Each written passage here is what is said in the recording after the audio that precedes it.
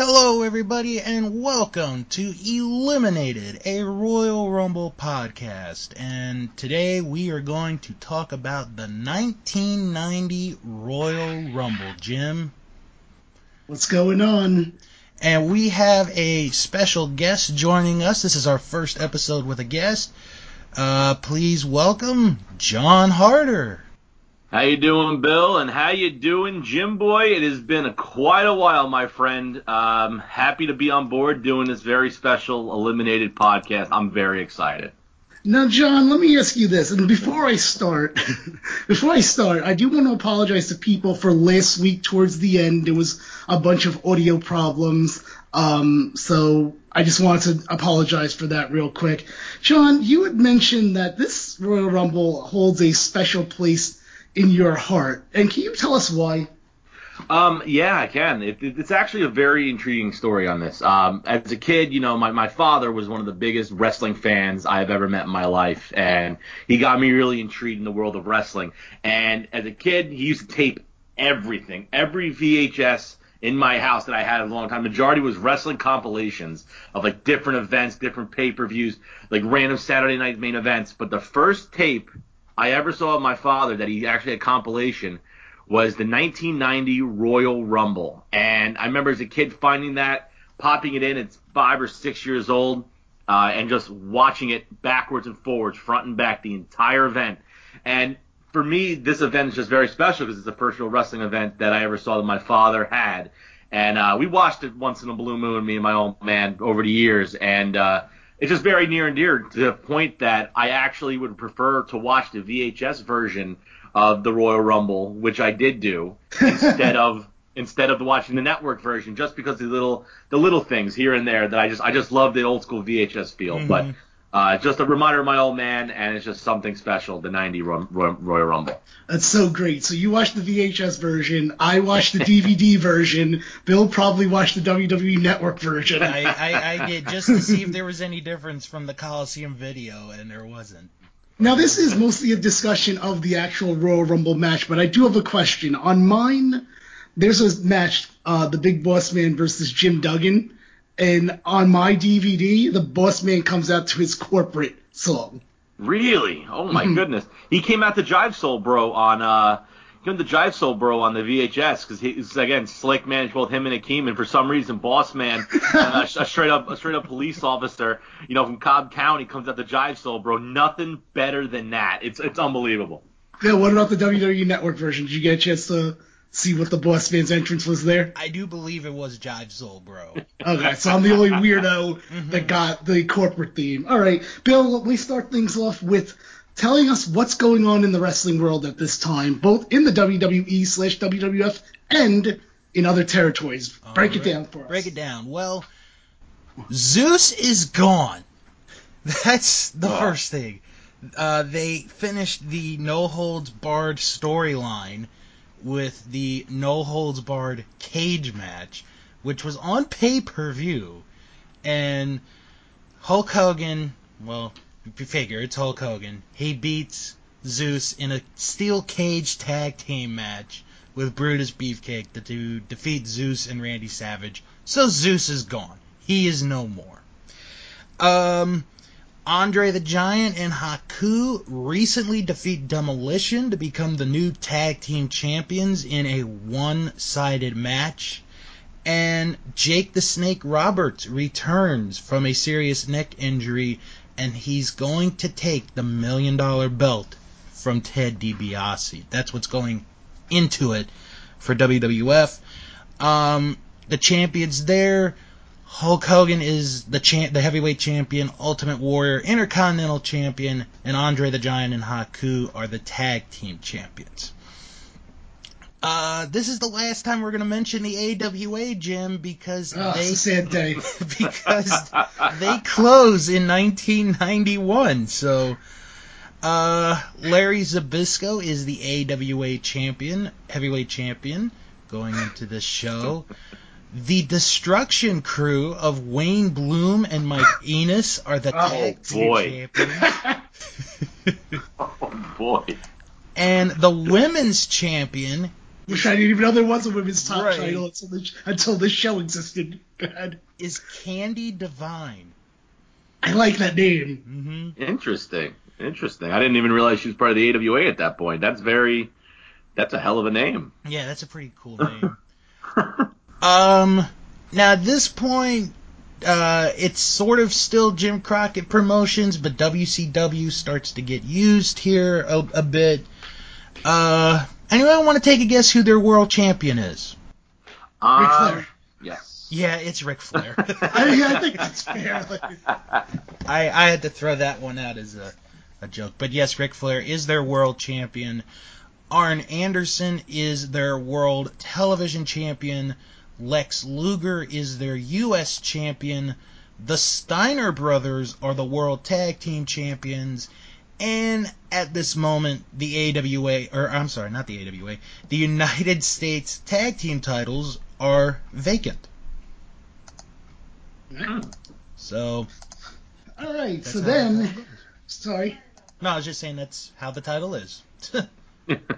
So during this Rumble event as a whole, I did feel like there was a focus on the Royal Rumble. I feel like the company goes in and out in regards to this. Bill, we've seen somewhere like it's a total afterthought.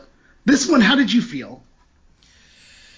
The match itself, I mean, of course. The match itself, I mean, I've seen the match before, and it is so good. It really is. The way it's booked is done well. Which we'll get to. But what I mean is, like, we get the promos in the back. Oh, gosh, there's so many. There are. But also, we learn about certain numbers. Yes. John, we were talking on previous episodes about, do we like when certain numbers are announced versus when you have no knowledge of anyone's numbers? What is your preference of the two? Especially with the 90 Rumble in particular, I love the fact of the little things where certain numbers were drawn. You find out what numbers. And I don't want to jump forward, but like if you go back to the 92 Rumble, especially the one on the network, not the original airing, when they had the Coliseum video exclusive where Flair's in the locker room and you have Flair, I'm number 3, and then when you go to see Bobby Heenan have that crazy reaction, it's like, oh geez, like that kind of spoiled things a little bit. Yeah. But if you go to 90, and I love the little story with DiBiase, the $1 Million Man Ted DiBiase, because the year before he bought number 30. So then this year, because they added a little bit of a story intrigue, which is very rare nowadays, you don't see that as much, where you have DiBiase furious because they had extra security backstage, and he basically drew number 1, and he's stuck, and he's got nothing he can do about it. So he's number 1 in the Rumble. And to me, I love that little story, which is like, it makes the event feel important and makes the match feel important. And most of all, it shows that anything can happen in the Royal Rumble. So I love that little story, especially with DiBiase. But in other situations, it doesn't really fit. And I just want to add on real quick to what John was saying. And Jim, I know we had this conversation, and I had said there are times where it makes sense, and there are other times where it doesn't. This one really makes sense. Right. So, do you guys have any notes that you want to bring up real quick for any of these interviews? Because I have a few. I have first of all, I have on my note, Warrior. What the fuck is he talking about? You just go with it. You just go with it. You see where it goes. I have Hockey Talk Man who hopes that he's number 1. Exactly.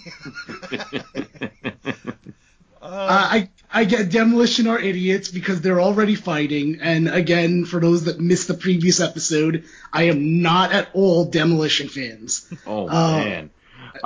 Demolition's my go-to, man. John, we're gonna have a problem. I will say the one promo that I really love, Jim, is the Dusty Rhodes promo where he's sitting back, he's just going on the rant, and then all of a sudden Sapphire just pops in. We're gonna kick some Randy Savage booty, and I just go, oh my goodness, Sapphire, something else. I forgot about Sapphire until I saw her pop in there. Okay, some of my favorites.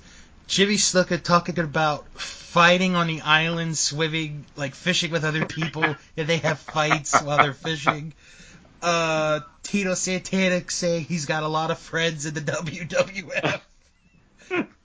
But my favorite one is Hercules because, oh God, we should never give Hercules a mic because he says he's going to win the Rumble Royal today.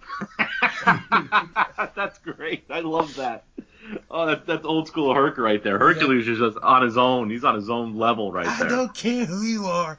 I'm going to win this Rumble Royal today.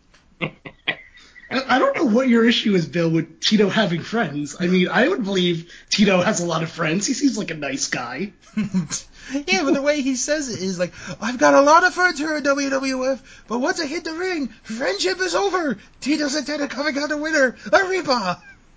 Okay, I'll put that as a soundbite. That's your Tito Santana impersonation. Yeah, all right, it's not as good as Tito Santa. Tito Santa. Oh, God, the first big mistake on this show's history. Christmas is coming, guys. Arriba. Okay.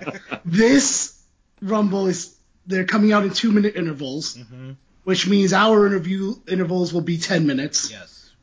They do mention that they have to be thrown over the top. Mm-hmm. What does the winner get? Well, again, absolutely nothing. Nothing. Managers are allowed, so they've gone back against a rule that they had set last year, I believe it was, where managers were not allowed. Mm-hmm. What do you think about that, Bill? I actually find it all right for this year, because I have a couple notes about managers, and we'll get to those later. Mm-hmm. I don't mind, especially with DiBiase. Right. And then the last thing I have, and I want to get you both of your thoughts on this before we go into the Rumble. Your announcers are Tony Schiavone and Jesse Ventura. Oh man, I'm just gonna say it, and this is just my opinion. I loved Tony Schiavone and Jesse Ventura together. I mean, it goes back to the day, for me, WCW 93, when it was Tony and Jesse handling the commentary, Beach Blast 93 in particular. I love the commentary there. Royal Rumble 90, obviously the standard always was Gorilla Monsoon and Jesse the Body at that point. But when you have Tony Schiavone in there, I mean, SummerSlam 89, they did stuff together. But to me, I loved the commentary team here with Schiavone and Jesse the Body. And there's a little point when we start talking about the Rumble where Tony Schiavone gave me one of the greatest calls I've never forgotten as a kid. That to this day, me and my friends joke around about it, and we do it in the Schiavone voice. So overall, I loved it. I thought Schiavone was something different. He wasn't the standard, WWE commentator. He wasn't Vince McMahon. He wasn't Gorilla Monsoon. He brought something different to the table. I loved it. I absolutely loved Tony and Jesse together. I just want Good, Bill. No, I was going to point out real quick, Jesse's outfit for this event is so good. Because he's got the Mickey Mouse ears, he's got Mickey Mouse sweater, and he even bought Tony a Goofy hat. What a great partner to have. Being considerate.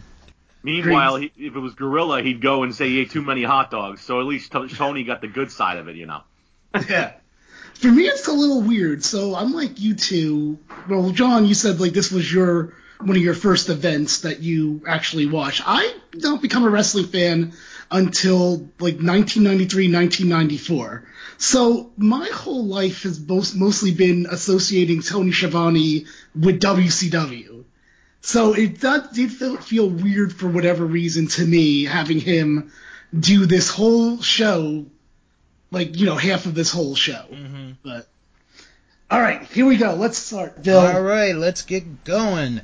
Entries 1 through 5. Number 1, as mentioned, Ted DiBiase. Number 2, Coco Beware. Number 3, Marty Jannetty. Number 4, Jake Roberts. And number 5, Randy Savage. Okay, and I have in this segment, eliminated was Coco Beware and Marty Jannetty. Let's start the discussion off with John. Obviously, first things first, DiBiase coming in, automatically a house of fire. Not necessarily the greatest strategy, but as you've come to see with Ted DiBiase over the years, a man with incredible wrestling endurance. So he's a well-fit, perfectly trained competitor. He's going guns a-blazing. Coco, in and out. I love Coco Beware to death. He was out. But Marty Jannetty coming in and getting tossed right after he got entered, like about a minute in, gave me the greatest call that I just brought up a minute ago. Marty runs off, goes in, DiBiase takes him out, and all of a sudden you hear Shivani go, "Oh, no!" And literally, that is the greatest Shivani call I've ever heard in my life. Me and my friends still quote it to this day. And, DiBiase's just a house of fire. And then all of a sudden, Jake the Snake comes out, the mood changes, and you get storytelling that's been building up for months, continuing in the Rumble. Fantastic. I love the first 5 entrants in this match. It's just fantastic television. Now, I have a question and again, the answer could be different because we're all watching on a different platform. Mm-hmm. Is Koko B. Ware, and maybe this is more for you, Bill, is Koko B. Ware the first person in this podcast's history to get music? You mean edited? Well, no, he had music, didn't he? Mm-hmm. Well, he did. Like, he came out to Bird, Bird, Bird. Yep. And then the next one was Marty Jannetty. And Jannetty came out to the Rockers theme. That's fine, but then if this is the case, that makes him second. My thing is did we have music on 88 and 89 is what I'm asking. And I want to say the answer is no. Yeah, I don't think there was theme music for anybody in the first couple Rumbles, and then 90 was the first real integration, and it wasn't a lot of it. It was only a few. Yeah. I agree, yeah. Well, the only time I remember for 89 was when Axe and Smash came out because they were the first two. That's right. Okay. Oh God, they're the ones that get that. They get honor. the dubious. God damn it! Honor. All right. But no, I had that in my notes that we had some music in between entries, but some not, which is weird. Which is weird. I want to tag on to what John was saying with Tony Schiavone commentary moments. When the countdown comes and they get to the end for Jake Roberts, and the first note plays of Roberts' theme, and the whole arena goes, I think there is my favorite Tony Schiavone moment, where he's like, "Oh my God!" Yes. I think you guys are making me appreciate Tony Schiavone more than I did going into this recording. So underrated. I've always felt that. But it's so great every time they hear it, because it's like he gets excited, at least in this moment, for a legit reason. Mm-hmm. It's not like other times where other announcers, in general. You don't know if Marty Jannetty was Tony Schiavone's current favorite wrestler at that time.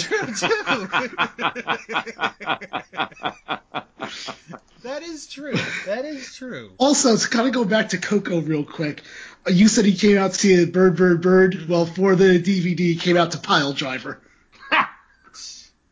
I love that song to death, but no. But I don't know. Why would you change it? Like this Bird. See, whenever they do something like that, it makes me wonder if the theme song is too close to sounding like a real song.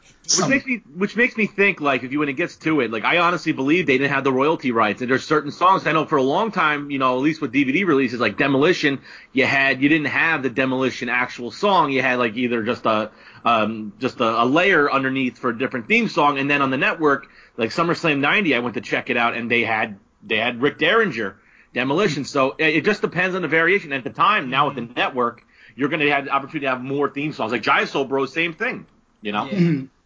Yeah, and I guess I have to think back that this DVD set that I'm watching came out in, I believe, 2007.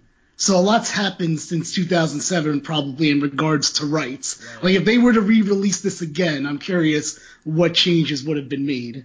At one point, DiBiase and Jake fight to the floor. Mm-hmm. And then I also have, again, Bill, I'm curious about this for you.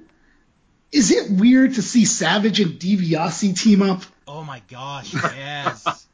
When like the previous year and a half before that, they were killing each other in matches. Oh my god, yes.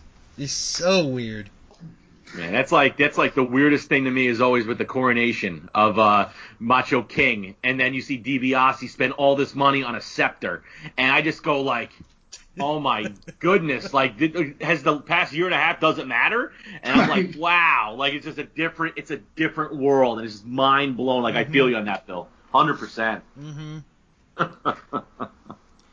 And I guess for me, the other thing I noticed is they didn't do what I kind of questioned them last year on, how I don't think any of them pushed that they're going to be the king of the Royal Rumble. No, they didn't. Because last year my problem, if you remember, was you're the king of the Royal Rumble, but there was a match that had, I believe, it was King Harley Race. Mm-hmm. How do you have two kings? Yeah. That's a good point. So they luckily were like, someone back there was probably like, you know what, that's a good point. We shouldn't have two kings. And they dropped it. Yeah. By the way, John, real quick, since we have some extra time here, you still you're still doing ACE, right? American Championship Entertainment? At this point, Right. I believe, not really, no. I've really stepping aside. I'm just, trying to find... Doing your own stuff, though, for sure. Yeah, I did. Project Diverge, the footage, it's been a long process. One day I'm going to get into the story, and it's going to be unreal, but Project Diverge is currently being edited as we speak. A lot of different changes has happened. ProjectDiverge.com for that. Great. The entire saga. But thanks for asking. Honestly, at this point, I'm just taking a step back from wrestling. This is like the first real wrestling thing I've done in like 5-6 months. So this is exciting for me. I'm happy that I'm here with you guys doing this. Wonderful. Thank you. We're honored to have you as the first guest on Eliminated. Yes, the first one. So I think we're going to probably have the clock here in a little bit. Do you guys have anything else that you want to bring up on this section while we have some extra time? I was thinking about there was one quote they said where, like, after Savage comes in, I think it's Jesse who's like, "This is the first time DiBiase's had a break all day in the Royal Rumble," and it's like, we're only at number 5. Oh, I think he says something even more ridiculous later on in this show, that I have written down. So like I said, to me it's weird. I feel like it had to have been weird to see Savage and DiBiase team up, because has there been at this point any real storyline reason other than, they're both bad guys now? No, I think it's honestly been just a case of, and honestly, like I mentioned before, this whole scepter thing, but I think it's just bad guys being bad guys, and there's not really a reason other than just to team up at this point. There's not really been anything other than that, and I think, that's just, I guess, simple 1990s WWF logic with simple storytelling, keeping it simple for the kids. They're both evil now, so let's team up together. And again, as an adult, it drives you nuts, but as a kid, keep it simple, I guess. That's the way I kind of look at it. Yeah. That's fine. That's fine. I mean, trust me, they're going to get more complicated probably every episode that we do of this podcast. Because you know what, John? I've said that I feel like this is an evaluation podcast. Because that's really what I'm personally doing. I'm looking to see every time rules change, do they stay consistent? I mean, there's an instant that's going to happen later on that I think breaks the entire Rumble rules, where a certain person goes to the hospital, but is still allowed to come back and be in the Rumble. So that Rumble is a different beast in itself, man. so there's a lot goodness. There's a lot of evaluation going on. So while we have some extra time, because I guess less happened in this section than I thought, let's go over some of the other results that happened on this show. Oh, yes. All right. The Bushwhackers defeated the Rougeau brothers. The stars of last year's Rumble, in my opinion. Actually. 9, 8, 7, 6. Did we? Because I don't hear it. 4, 3, 2. It's all central imagery. There we go. Oh, there we go. Okay. All right. Sorry about that. Do you want me to go through the rest of the results or go 6? No, let's go to the next one. All right, next set, 6 through 10. 6 is Roddy Piper. 7, The Warlord. 8, Bret Hart. 9, Bad News Brown. And 10, Dusty Rhodes. All right, in this section, I have eliminated Jake Roberts and Randy Savage. And the first thing I'm going to bring up here is that Jesse Ventura does mention about the manager's rule and that the managers could not be the managers weren't allowed previously. So at this time, I'd like to give a round of applause for consistency. Yay! Phil, what do you got for this section? Well, the first thing that I got is this crowd is hot. I mean, this crowd is into this match. Even from the very beginning, they are into this match. I really like that. And then the other thing that I had was Jake the Snake keeps trying to hit the DDT in this match, like over the years.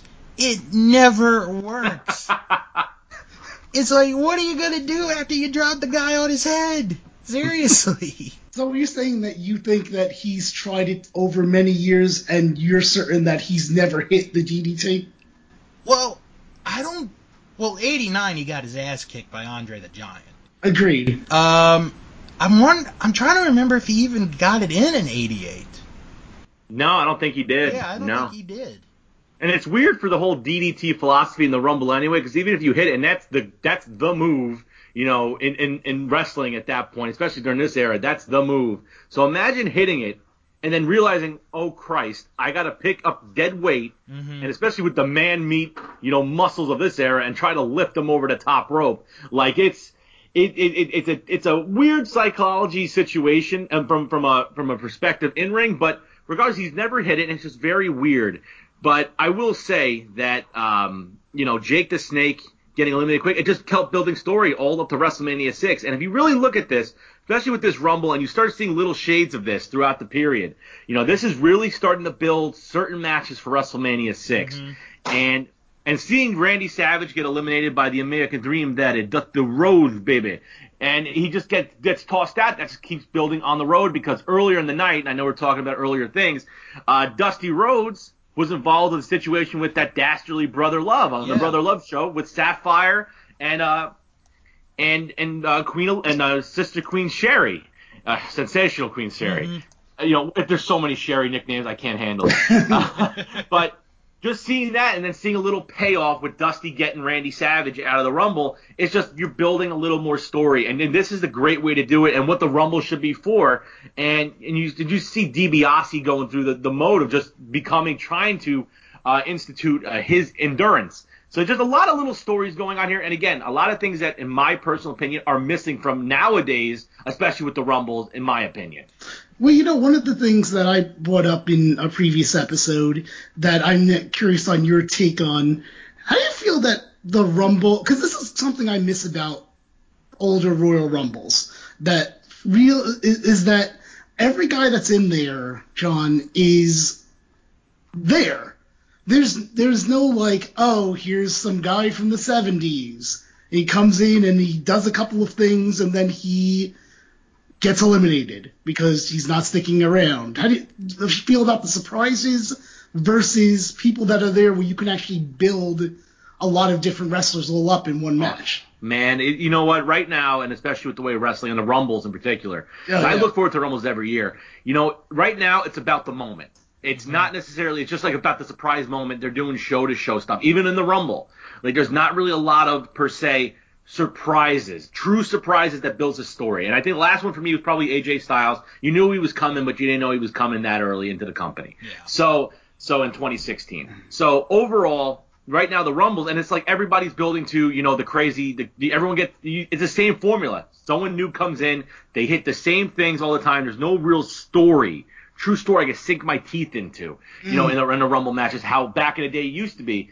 And recently, I think it's like, the last time I could even think about there being a true story in a Rumble was 2005. At least because you had things building to WrestleMania 21, Michaels and Angle. You had, just that thing alone where Shawn Michaels took out Angle and Angle went berserk. Like you look at the 90 Rumble, and especially Rumbles from the beginning of this whole thing, there were little stories, little nuances, the little things with wrestling people involved, which really helped develop the story, which built to the next show. And I love that. The less is more with creativity, with the people involved with setting this thing up. And it's just, it's so different now than it was. I think the story, you need to bring a little bit of a story back into the Rumble to make it feel important. And that's just my opinion. That's what the 90 Rumble, especially early on, you get a little bit just how different it is. It's story. Right. And I think for me, it's a matter of, like, I think after all this time, it's got to be a really good or really surprising thing for me, but I think I'm over the whole of here's a surprise, here's like the boogeyman coming in, because it was one thing when the Royal Rumble, that was the one time a year they did it, but especially like, and I don't want to talk too much into this decade, but in this decade, like, there's returns, I would say, within 4 or 5 weeks, every 4 or 5 weeks. Like, it's not as special to me. Like, it used to be Rumble was the only place. So I kind of wish they would go back to, or hope they go back to, like, maybe an 80s style where they can do multiple stories, like, like John was kind of saying. Yeah. I guess I got one real, like, question for both you guys, and I just kind of want to ask this because just as a Royal Rumble connoisseur, like we all are. I'm trying. Now, back in, especially when it's like, everything, how, Rumble necessarily didn't mean if you won it, you got a title shot. Like, just the vibe of winning the Royal Rumble, you have that on the marquee. Do you, especially with the first 3 Rumbles, do you feel like maybe with the way everything WWE is, where the Rumble might not necessarily mean as much when it comes to if you win, you get a title? Do you feel like maybe with the first 3 Rumbles, like, that could, like that, like maybe that importance of a shocker to win it, and it doesn't mean you automatically get a title shot? Do you feel like that's what's missing, with the Rumbles nowadays compared to the first few? No, because the first couple, our winners didn't do shit. Right. Like, who's our winners again, Bill? Let's try to remember this real quick. Duggan won the first one. And he was rewarded by not even getting a bye in the WrestleMania 4 tournament. And then last episode, Big John Studd was the winner. And he was rewarded by being the referee for the match between Andre the Giant and Jake Roberts. So I think something needs to be in there for someone to win, because I don't trust, even back then, I wouldn't trust creative with, no, it does mean something, even though you don't officially get to win anything. Mm-hmm. And I don't want to go too far ahead here, but I have a very vocal thing to say about that for the next episode, for the 1991 Royal Rumble. Yeah. Where someone was super smart and caught on. Mm-hmm. But I will say one thing about the 90 Rumble. Anytime you get a Warlord appearance, especially pre Phantom of the Opera meets Terminator Warlord, it's a great time for all. I love I've always been a fan of the Warlord for some weird reason. I've never understood why, but just seeing him in this thing with the sweet haircut at the time, just the Warlord being in, great television. Well, he lasted longer than 2 seconds this year. So. He did. Oh my goodness! But it's just a very intriguing 6 through 10, and again, little stories being built around Bret Hart, who obviously just more of at this point, kind of caught between the tag team with the Hart Foundation situation, and you see obviously Roddy Piper and Bad News Brown are in this thing right now. I'm not going to go too far ahead, but just seeing them in, just 2 wild guys brawling around, and then obviously the American Dream. So, yeah. I think we should have that clock here coming by anytime soon. I know this episode we're probably having a little bit of trouble with the clock, it seems like. Yeah. But can I tell you that I will say when you brought up Bill the earlier results of the Fabulous Rougeaus versus the Bushwhackers from the Rumble 90, it wasn't like the greatest catch-as-catch-can match like other tag matches, but I love the Rougeau brothers. I think Jock and Raymond Rougeau is like one of my personal favorites. Just great stuff. Just great opening tag. Just simple crowd building stuff. Get the crowd into it. I loved it. I thought it was just a fun match. The Bushwhackers are always great just to give the crowd a good time. Great way to start a pay-per-view. Yeah. I mean, I'm just off of Butch and Luke's last performance. I'm very disappointed they weren't in this particular Rumble. We listen back to the archives for all of that. All right. The timer went. Oh, where did it go? We didn't even hear it. You guys talked over it. Sorry, my B. We'll make it louder. Make it louder next All right, time. I'll make it louder. Make it full blast. It should be interrupting us. It Go should. ahead. 11 through 15. 11, Andre the Giant. 12, the Red Rooster. 13, Axe. 14, Haku. And 15, Smash. All right. In this section, I have eliminated the Warlord. Sorry, John. Bad News Brown, Rowdy Piper, and the Red Rooster. John, we're going to start off with you with this discussion of this section. Again, a little more build for WrestleMania 6 and a feud that I didn't even know I wanted, but it started here with the Roddy Piper Bad News Brown rivalry really starting to take fold here.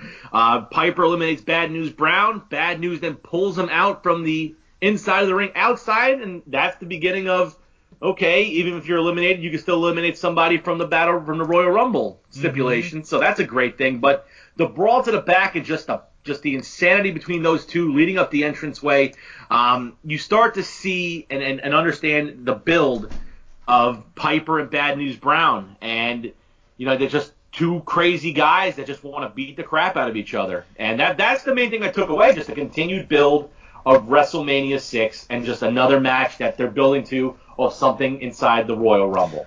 I had, for that, Shane can't stop a fight. Because if you notice, one of the referees is a very young Shane McMahon. And he tries to break this fight up, and he can't do shit. So I'm going to piggyback off what you guys are saying here, that Bad News was eliminated. Bad News eliminated Piper after being eliminated. Mm-hmm. Here we are, back at my evaluating eye. What is this fair? I mean, Piper went over the top rope, I guess. But can you be eliminated by someone who has already been eliminated? Which I feel like even in the first two episodes, we have already had that question. Right. And we've gotten an answer, and then they contradicted themselves. Mm-hmm. Oh. Man, it's so tough. It's tough to call, because you want to say it's illegal, especially if it's someone you like a Piper here. Mm-hmm. But they never say that you can't be eliminated by someone who's been eliminated. It's just, if you go over the top and to the floor, you're gone. So... Didn't Gorilla Monsoon say something at some point in one of the other two Rumbles? Do you remember that at all? And I was like, fine, if you guys stick to that, that's fine. Yeah, pretty much. Yeah, I think he did say that in the last Commentary's audio track of his match against Dusty at SummerSlam 89. I did not. Well, I have to send it to you guys because it is brilliant. And Honky's just talking. He's drunk as anything. And Honky's talking about Dusty not selling a damn thing. And now he's got him. He's in a chin lock. Honky goes, back to the chin lock, you prick. And all of a sudden he goes, now look at him. He's trying to be Hogan. And you bring that up, and it kind of makes sense where Dusty's just trying to Hulk himself up. I agree 100%. Yeah, I mean, that's what I came out with. I also have down here, sorry, John, but I hate Demolition's jumping punches. I hate those. And then I also have Andre is tied up in the ropes. What a shock. Andre loved it. Oh, man. But of course he loved it. I don't know if there's a match that he goes through without doing that. Right. Gives him a breather. But yeah, you know, it's just a little thing. And just DiBiase, again, consistently showing that he's showing that he's the Iron Man, overcoming Jake the Snake earlier on, and now he's just trying to fight to survive. Can he be the first guy to go from first to 30? Mm-hmm. And a little story that's never even been told yet, that wasn't even described in the match, is DiBiase surviving. Yeah. We talk about... sorry, go ahead, Bill. No, I was going to say, I have one funny note here. When Warlord gets eliminated by Andre, Mr. Fuji gets on the apron to try to go after Andre, and Heenan pulls him down, and Fuji threatens him. And I have in my note, Fuji versus Heenan? Could this be a WrestleMania 6 match? I have that written down too, Heenan versus Fuji. I'll give you a little note here. Go on YouTube and type in MSG House Show from like the summer of '91. Oh no! And there is a 2-show MSG storyline with Fuji against Bobby the Brain. It's fantastic. You just got to see it. I'll tell you guys off air. You got to watch it. It's fantastic. What is their reasoning? I've seen the promos for it too.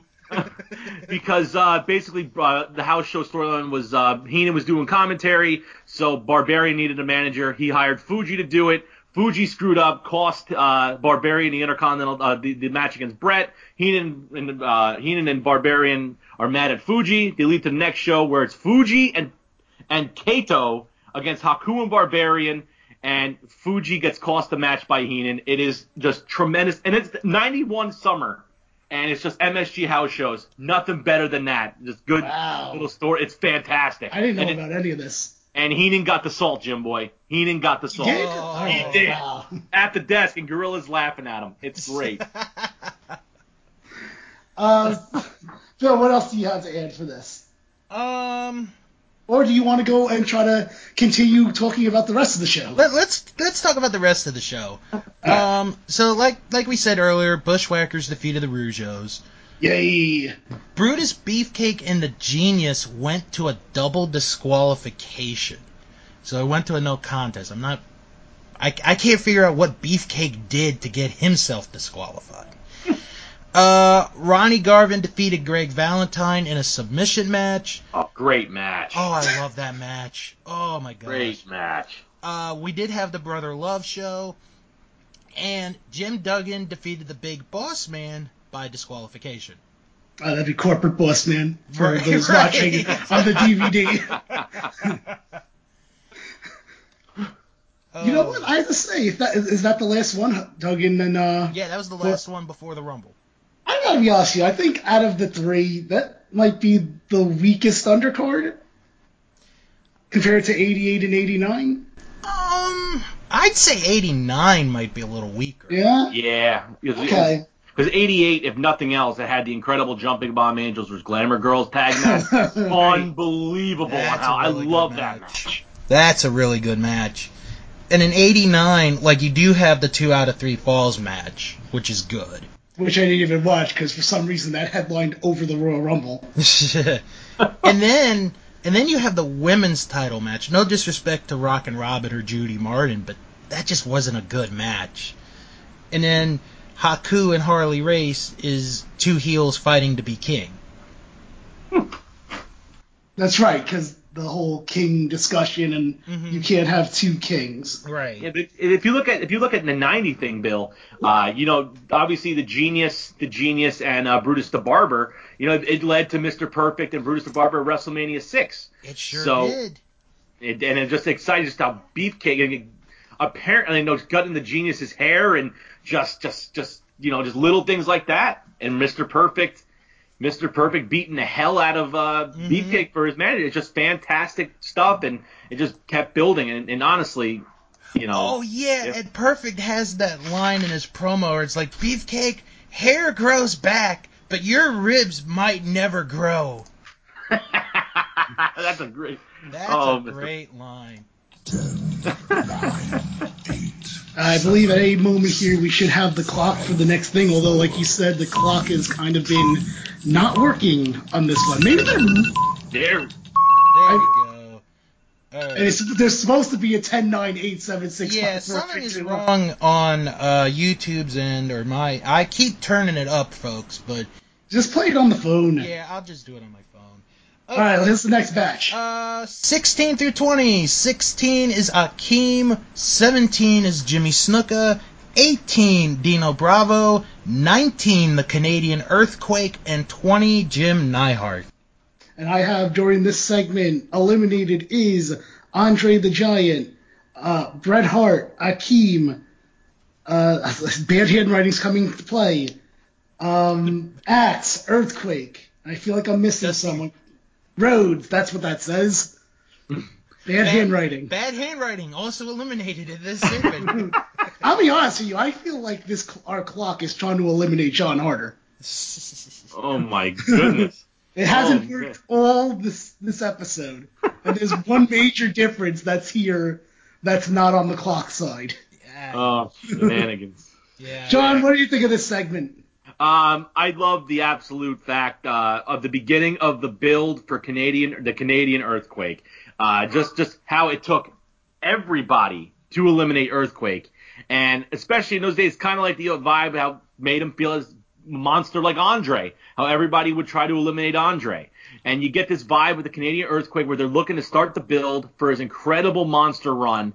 Throughout 1990, and this is just an example of protecting him any way possible. And I always was a big fan of Earthquake, and just the streamlining of his character over the years to becoming simply Earthquake, and just the build for him versus Hulk Hogan, not necessarily in this match, but just as a character, just fantastic stuff.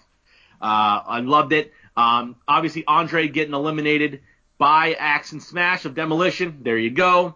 And Akeem the African Dream, he has really fallen from grace here. This was the disappointment right here. Because the previous two, not to cut you off, John. No problem.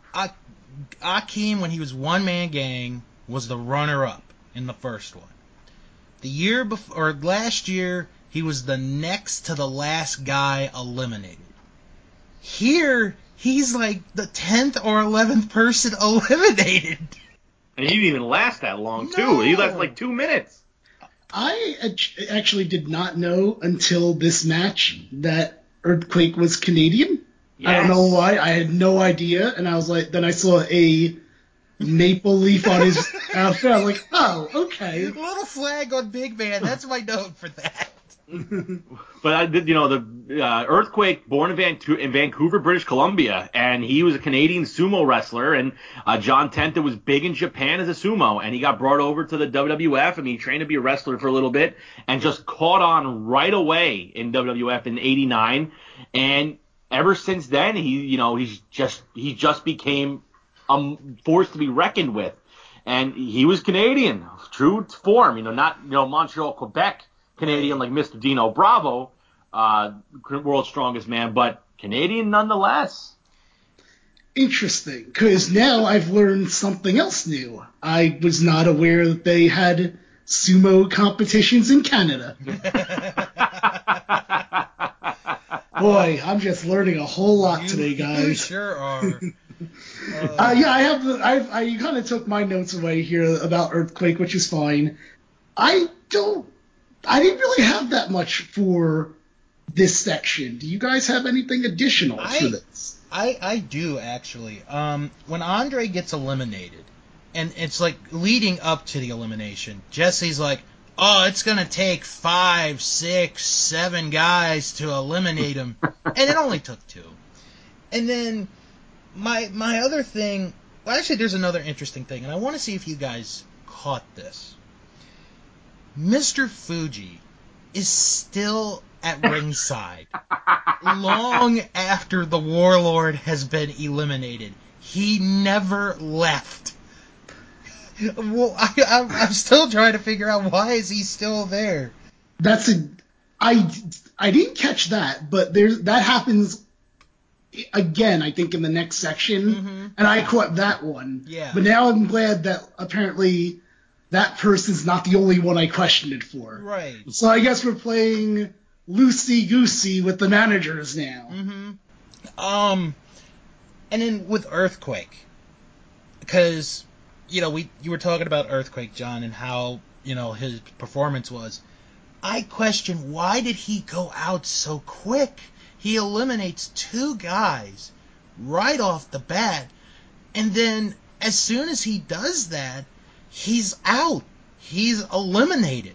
I couldn't figure that out. I think with the situation is obviously what's going to go on later on in the Rumble. If you would have kept him, and he only lasted 2 minutes and 31 seconds.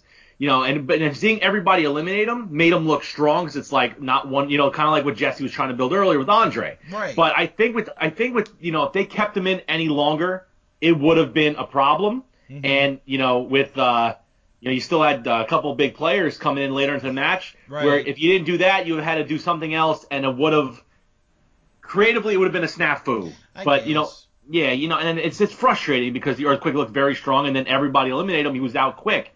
So it is interesting. I 100% agree with you that, Bill. It's a very interesting. I would have had him in a little earlier, to tell you the truth, if we were going to do something like that, And then I had one other note.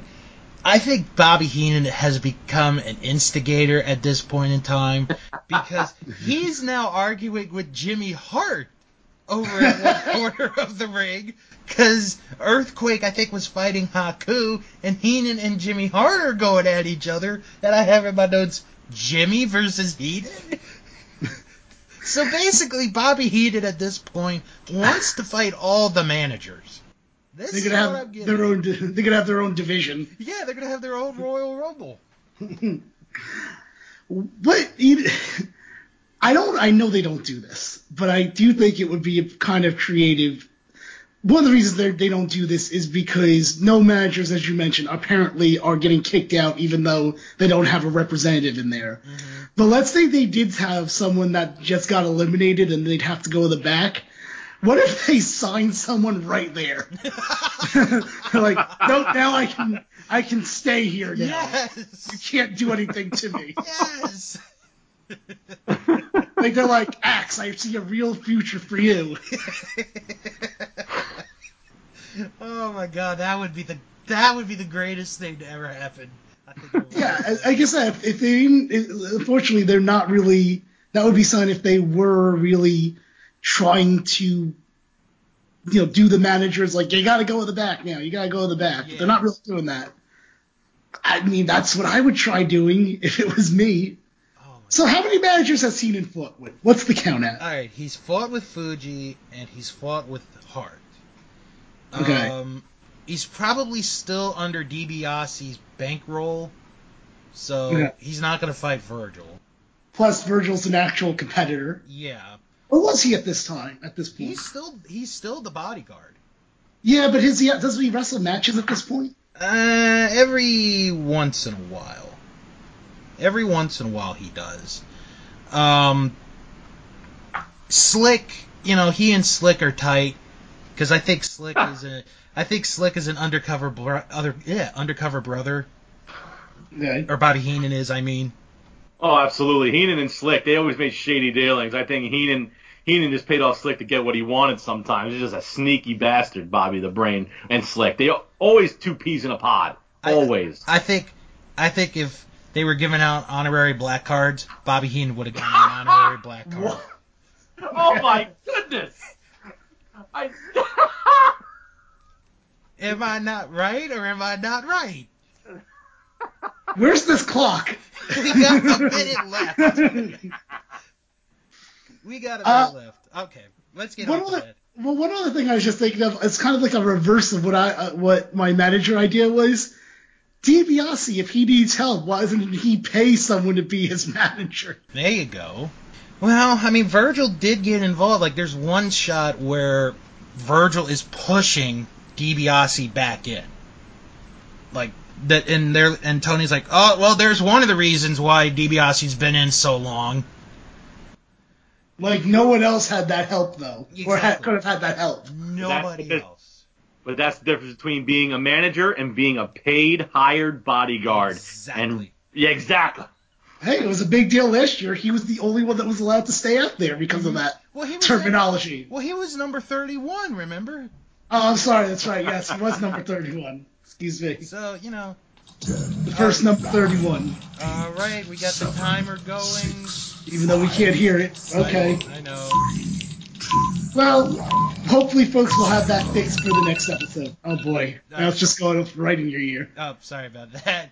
All right, let's get to 21 through 25. 21, The Ultimate Warrior. 22, Rick Martel. 23, Tito Santana. 24, The Honky Tonk Man. And 25, Hulk Hogan.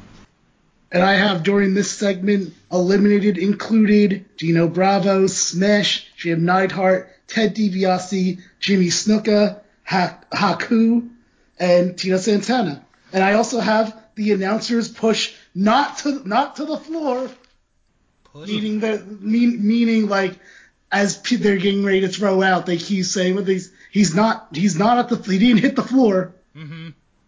They're pushing that a lot right now, is what I'm saying. Yeah.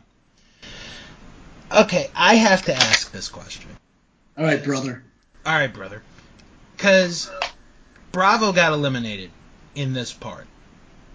How freaking fast did Jimmy Hart change outfits for Honky Tonk Man to come out? Probably at least 30 seconds. He's got it down pat. Oh my God, he Down does, because he's got the French Canadian symbol on his coat. If I don't remember it, so I apologize to our French listeners or Canadian listeners. And then within like a few minutes, he comes out. Here's Honky Tonk Man, and he's got black pants, black jacket on, black shirt. He just is quick. Very, very quick. I think Jimmy Hart actually kind of got lazy by WrestleMania 8, where he just got a custom jacket with everybody's name on it, and just got a little lazy at that point. So but that's the thing about Jimmy Hart. He got everybody.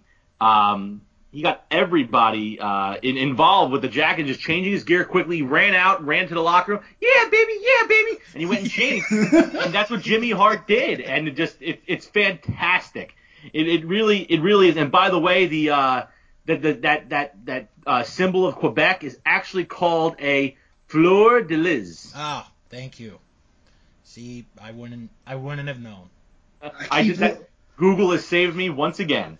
So, but if you look into this time period also, with Ted DiBiase finally getting eliminated, DiBiase lasting a grand total of 44 minutes and 47 seconds, only 2 eliminations from the very beginning. It took the Ultimate Warrior to eliminate Ted DiBiase by himself, and it showcases that DiBiase was still a threat, and the Warrior, being fresh as a daisy, used all of his strength and power to get him out with a simple clothesline. And it really just builds the mystique of the Warrior being the only guy to eliminate the $1 Million Man. And right now at this point, you see the ring starting to get cleared because you know what's coming next. Yep. And honestly, I really thought it was fantastic. A little bit of every time you see Rick Martel and Tito Santana in the same match, it doesn't matter how long it's gone by. There's always a little bit of heat between the former Strike Force members, always and forever. So DiBiase, Santana and Martel getting into it, and you just see a lot of things happening at this point. Just the ring starting to get cleared because a major moment, a major point that they want the fans to remember is happening now. I actually wrote, Tito, get over it. Just please get over it. How dare you?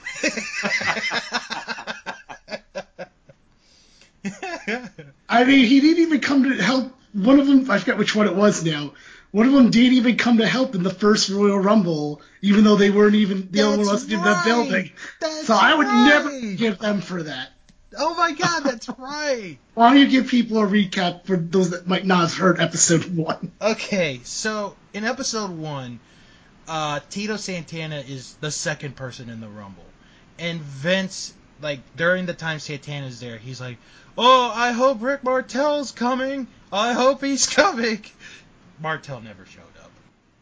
Not even fucking there. Nope. Not even in the building. Nope. So I would never forgive him. So you say get over it, I say no. Never forget. That's what I say. I'm trying to think. I had something in mind, but then you threw me off by your nonchalant, they should get over it, Strike Force nonsense. John, help me out. What else do you have for this segment while I try to remember what I was going to say? Well, I think we're starting to see the beginning and the end, the phasing out of something very important. The Hulk Hogan going from the simple headband look to cover the long balding hair that he has to the bandana. Personally, this is probably the second to last pay-per-view where you see the headband and it started bandana look. I want to take your guys' opinion on this quickly. What do you prefer more? Headband Hogan or bandana Hogan? Or if you want to go back to 88, the weird helmet with the fist on it Hogan? Okay, first off, F the motorcycle helmet Hogan. F that shit. I don't know. Because I feel like with the headband, it just came off one of his shirts to me. But the bandana was really cool looking. So I think, Wait, what? so I'm going to say the bandana. Why do you care that the headband feels like it came off of one of his shirts? Well, it looks like when you see the bandana or the headband, it looks like he cut it off one of his shirts, and he just took it and he tied it on his head, and that's where he got it from.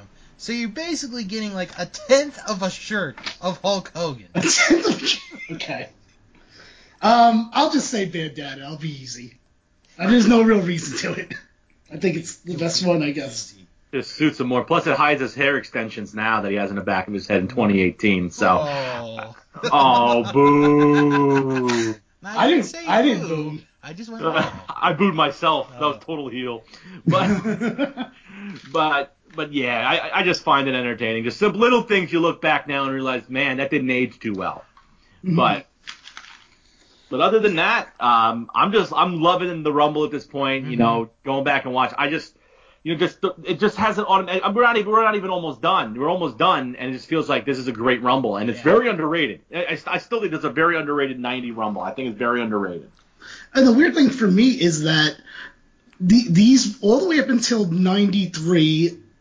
If I saw it, I was very young and don't remember it, but I didn't remember any of this stuff. Mm-hmm. I remember, certain things that they might play in the highlight footage, like a, Hogan Warrior in the Rumble, or, last year it was, Hogan Savage. I might see stuff of that, but I don't remember much else. Mm-hmm. So it's nice to actually watch it and feel like I'm watching this for the first time. I mean, I would never have guessed that Bushwhacker Butch would be the best thing of last year's Rumble. If you want to listen back to that from last week. So I'm really enjoying rediscovering these, to be honest with you. I will say, when Hogan does come out, and this is what I wrote, he got a nuclear bomb size ovation. Like, that crowd was so loud. Oh, it was. Absolutely. I mean, it's like, holy shit. This is how huge Hogan is over. Because it's still, it is 1990, but you're still, like, somewhat still in the 80s in a way, if you think about it. Yeah, it's really the beginning of, the end of the rock and wrestling era from the mid-'80s to WrestleMania 6. You're almost at that point where you get that big era ending, but Hogan's still a massive rock star. Mm-hmm. And to be fair, also in Orlando and Miami, with like that area, and it's something I've noticed over the years, Orlando and Miami, Orlando in particular, always has a very hot, lively crowd for wrestling, and just being in the Orlando arena, just massive crowd reactions. The fans are just happy. They're craving wrestling. Yeah. And just seeing that, just very, very, very great to see for Orlando. I do want to ask you guys one quick question.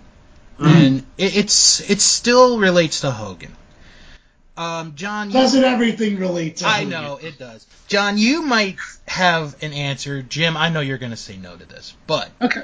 Did either one of you get the unreleased matches DVD that came out last year?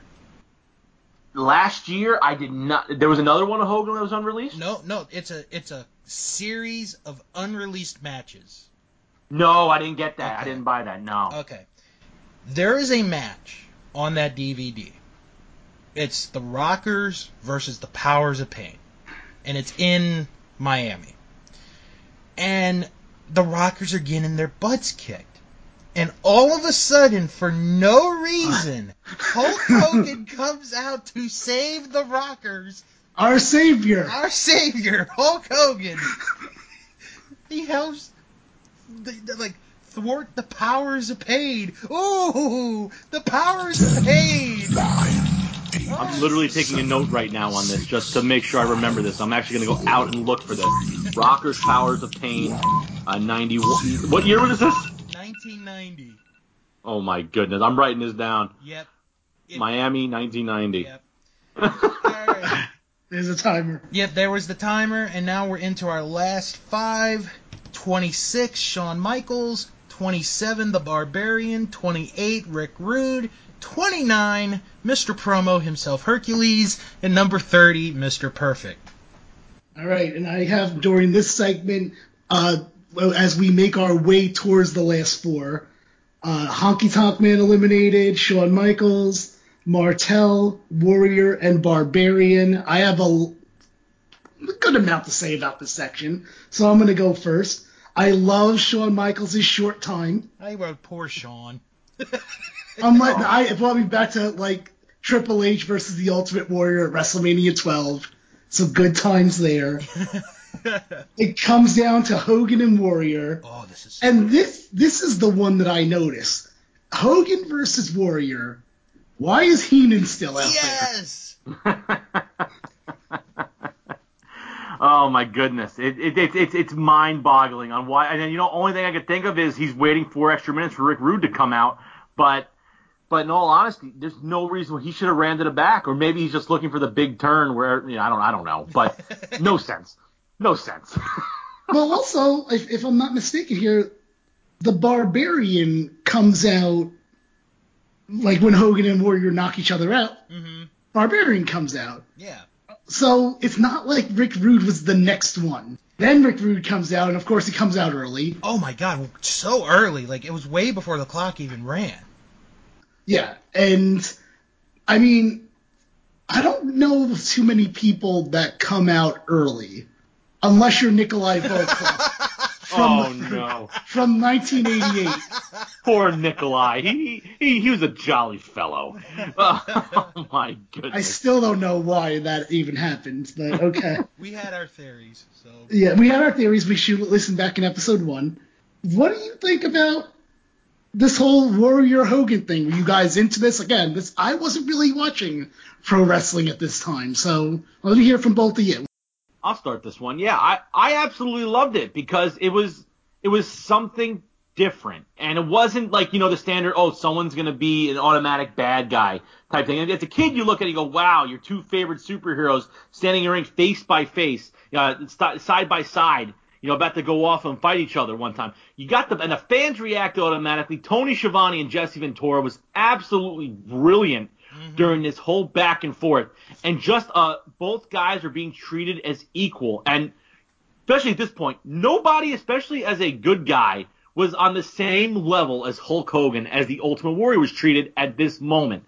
And seeing both guys crisscross, going back and forth, and Schiavone going, look at this, and just seeing, whoa, nobody moved. And just seeing, just hearing the commentary. And it wasn't Gorilla, which is like you would expect Gorilla and Jesse on this. No, this is Tony Schiavone and Jesse the Body Ventura handling this massive moment. They built it perfectly. The crowd reacted magnificently. And just seeing these 2 monster muscle superhero types going back and forth and then taking the double tackle down, ducking a line, hitting each other with a clothesline.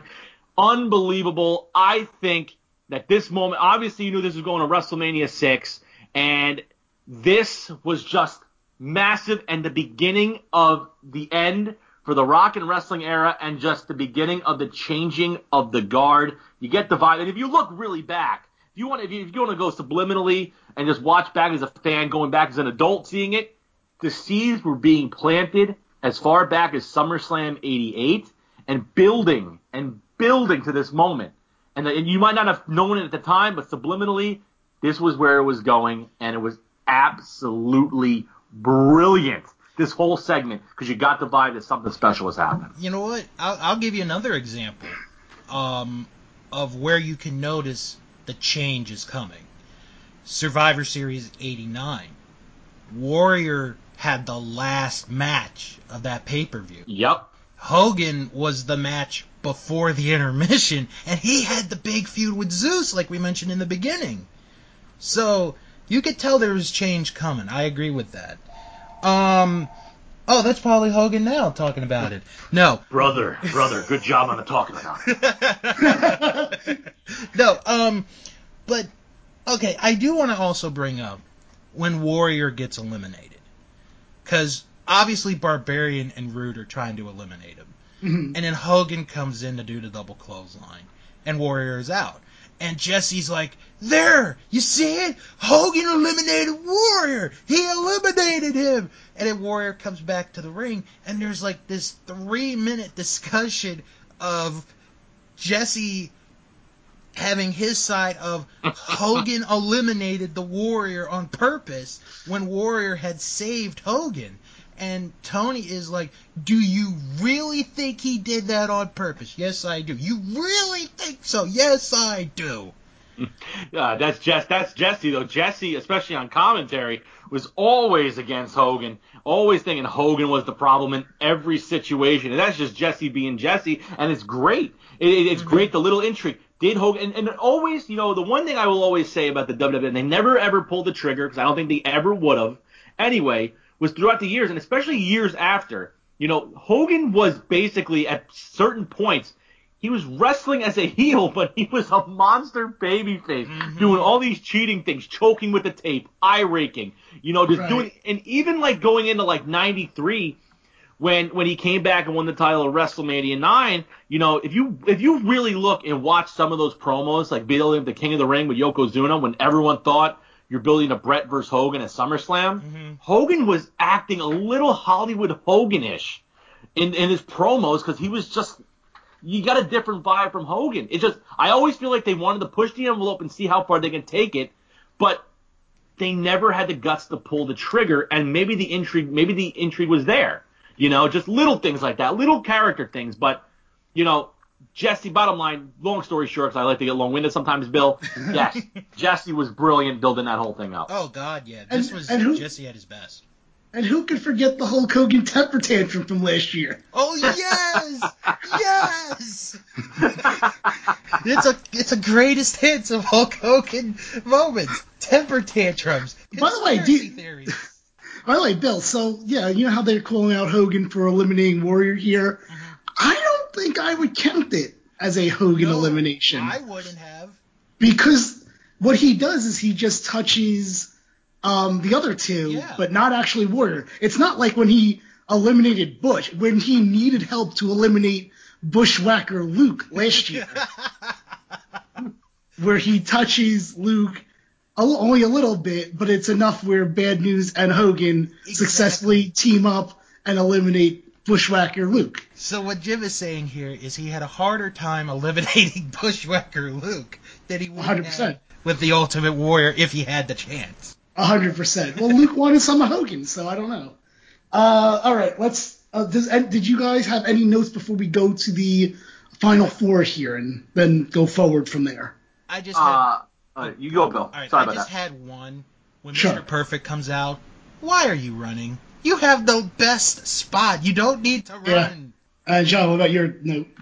I just love, again, I love Hercules, and I think the baby blue trunk Hercules was just so aloof. And Bill, you built it up early with his great promo earlier. Hercules is Hercules. I just love seeing Big Herc just doing whatever he's got to do. It's just funny as hell to me. Hercules.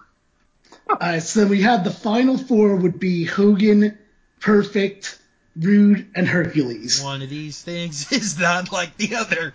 One of these things just doesn't belong. Yeah, Mr. Perfect. He doesn't have a mustache. Oh. The best is I'm looking as Bill's doing it. I'm looking at like I know where he's going, but I want to find something that's the same.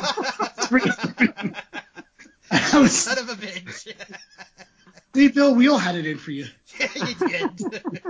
Thank you, John, because I wasn't clever enough to think of something before that. So Rude eliminates Hercules, and then Rude gets eliminated. So it comes down to Hogan and Perfect, and Perfect does the Perfect Plex, which leads into Hulk hulking up, and guess what? Hogan wins. And here's what I didn't understand: Jesse Ventura yells out, he doesn't believe that Hogan won. What? Are you kidding? Have you watched, like, your own programming for, like, the last 2 or 3 years? Also, it's not like Hogan drew number 10 and he had this big struggle. No, he drew what was it? 25. 25 against Mr. And even if it was like the number 30 was, let's say, Andre the Giant. Right. Okay, I see where you're like, there's a struggle. How do you not believe it? So mad. All right, before we wrap this up, what do you guys think of the winner? And anything else? You know, I always heard the rumor, and again, I don't know if it's actually been true, but the big rumor was Mr. Perfect was supposed to win the Rumble, and then Hogan pulled the whole "that doesn't work for me, brother" card. And I don't know how true it is because, you know, it's very weird. The whole rumor was, one of the big rumors where it was supposed to be Hulk Hogan versus Mr. Perfect at WrestleMania 6 and Saturday Night's Main Event. You're building towards that way, with Delaney Pop, him destroying the title and all that stuff. And it never really formulated to the way, and besides the Rumble, it never really had a proper closure, in my opinion. So it was very weird to me for Hulk Hogan to win the Rumble here, but you gotta understand, Hogan, you know, obviously probably the obvious choice, and if you heard enough of something to wrestle with Bruce Pritchard, there's always a 3-word phrase that he likes to use as it comes to Hogan at the end of certain shows: Hogan must pose. Yep. So I think in this situation you had to go with that route, but obviously the direction was clear. You're going Hogan Warrior, WrestleMania 6, building up the Skydome for the first international WrestleMania, and you needed a big thing to do it, and Hogan needed to win the Rumble here, and you're on the road to WrestleMania 6. And not the biggest fan of Hogan winning it here, but I think directions, you had to go with something simple to do it, and it kind of made sense in a way. But it would have been great to see Mr. Perfect win it too. Yeah. Just keep the perfect record. I'm going to say right now, and I don't know if the rumor's been addressed, but I don't think I buy that rumor completely. Maybe some aspects of it. I don't think Hogan said that it doesn't work for me, brother. Because Hogan has to know that the winner of the Royal Rumble doesn't get shit. Yeah. It's been established after the last 2 years. What I think might have happened is they are like, well, we got to do something with this Rumble, and then, spoiler alert, next year Hogan wins. Let's give him that, where he's a back-to-back winner. That's what I kind of think it is more than anything else. Mm-hmm. Well, I'll give you the big one that kind of really made things different. There was always rumblings and rumors, especially up in Toronto, and this is how, you know, far back you want to go here. Earthquake? No, even better. You know, Vancouver and Toronto, they're not that close, but they're so similar. There's always been a big rumor that Jack Tunney leaked originally. That's why I wrote the whole Mr. Perfect Hulk Hogan thing, because Jack Tunney was the Canadian promoter and the Canadian president of the World Wrestling Federation up in Canada. The big rumor was that Jack Tunney went on the radio in Toronto and kind of leaked out the WrestleMania 6 main event, you know, a month or so prior, which was supposed to be Mr. Perfect and Hogan, even though my dream was always Hogan and Zeus. I'm not going to lie. I'm sorry. I love Zeus. Do you know how sad I am that this whole podcast is going to go and I won't even be able to talk about Zeus? Know how I feel. Feel my pain. Oh man, I definitely feel it, Jim Boy. But just seeing how you know everything, that rumor is true, and they wouldn't be out there if there wasn't any talk of that. You know, just honestly, that's just, maybe it did foreshadow something. They had to make a change, and that's what happened here. But honestly, you know, again, rumors are rumors. You don't really know unless you know. And I think Hogan winning here, it just made sense for this occasion ultimately, and it just fit. So I'm just a conspiracy theorist. So instead of the Ultimate Challenge, we could have had the Perfect Challenge. Oh man, undefeated streak versus championship. Oh, awesome. I just want to say I'm actually fine with Hogan winning it because of what happens at WrestleMania. But one other note that I want to add, and I did a little research because I thought I remembered reading this years ago. This match ended up as the third runner-up in Pro Wrestling Illustrated's Match of the Year for 1990. Okay. This was the third runner-up. The winner was Hogan and Warrior from WrestleMania 6. But the fact that this Rumble was recognized by that magazine as one of the 4 best matches of that year says something. Mm-hmm. All right. I think we're going to get to some final plugs here. So, John, why don't you start us off here? Well, first, I want to thank you guys for allowing me to come on and do the 90 Rumble. This was a lot of fun, and I really appreciate you guys letting me on here to do this. Honestly, at this point, I only got 2 real plugs. Follow me on Twitter at the John Harder, TheJohnHarder. And hardwayhq.com, I'm going to be doing a lot of updates going forward with the blogs. I'm going to be writing more blogs. Looking to slowly start getting back into podcasting. I've taken some time away. Project Diverge took a lot out of me. And stay tuned to Hardway HQ for talk on Project Diverge, a one-night tournament to determine the winner of the New Wave Cup. It's going to be coming out sooner rather than later, so stay tuned to that.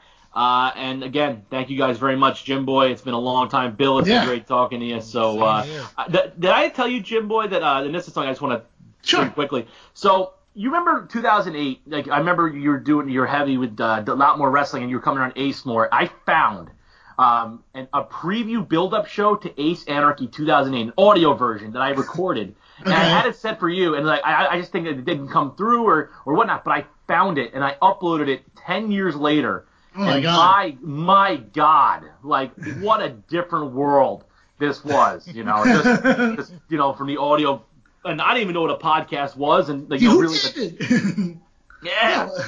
So, but I've always wanted to say thank you because I think you're one of the main reasons why I started internet radio and podcast. Thank you. So I wanted to personally thank you, and just you're one of the good ones, man. I'm happy we were able to do this today. Yeah, we'd love to have you on again for this or something else, you know, in case of what's going on. You know, I'll talk to you more about that afterwards. But as far as I go, that's podcasting.com. Yes, I'm still doing the Now That's What I Call Podcasting show about Now That's What I Call Music. I'm going to be doing it till I'm 70 years old, and because they keep releasing new ones. I don't know. I think right now we have a couple of those Young Knockout Kids episodes, which is about episodes of bonus tracks on the Now Music series. And yeah, just that's podcasting.com. Bill, let's get some final plugs from you and then head us out of here. All right. You can follow me on Twitter at House of Bill. You guys can check out my podcast, That Wrestling Show, each and every Friday. We talk about stuff going on currently in the world of wrestling, and every once in a while I like to sneak a little throwback review, maybe a TV show, maybe history, who knows. And please check out my Patreon page, patreon.com/Bill's World of Podcasts.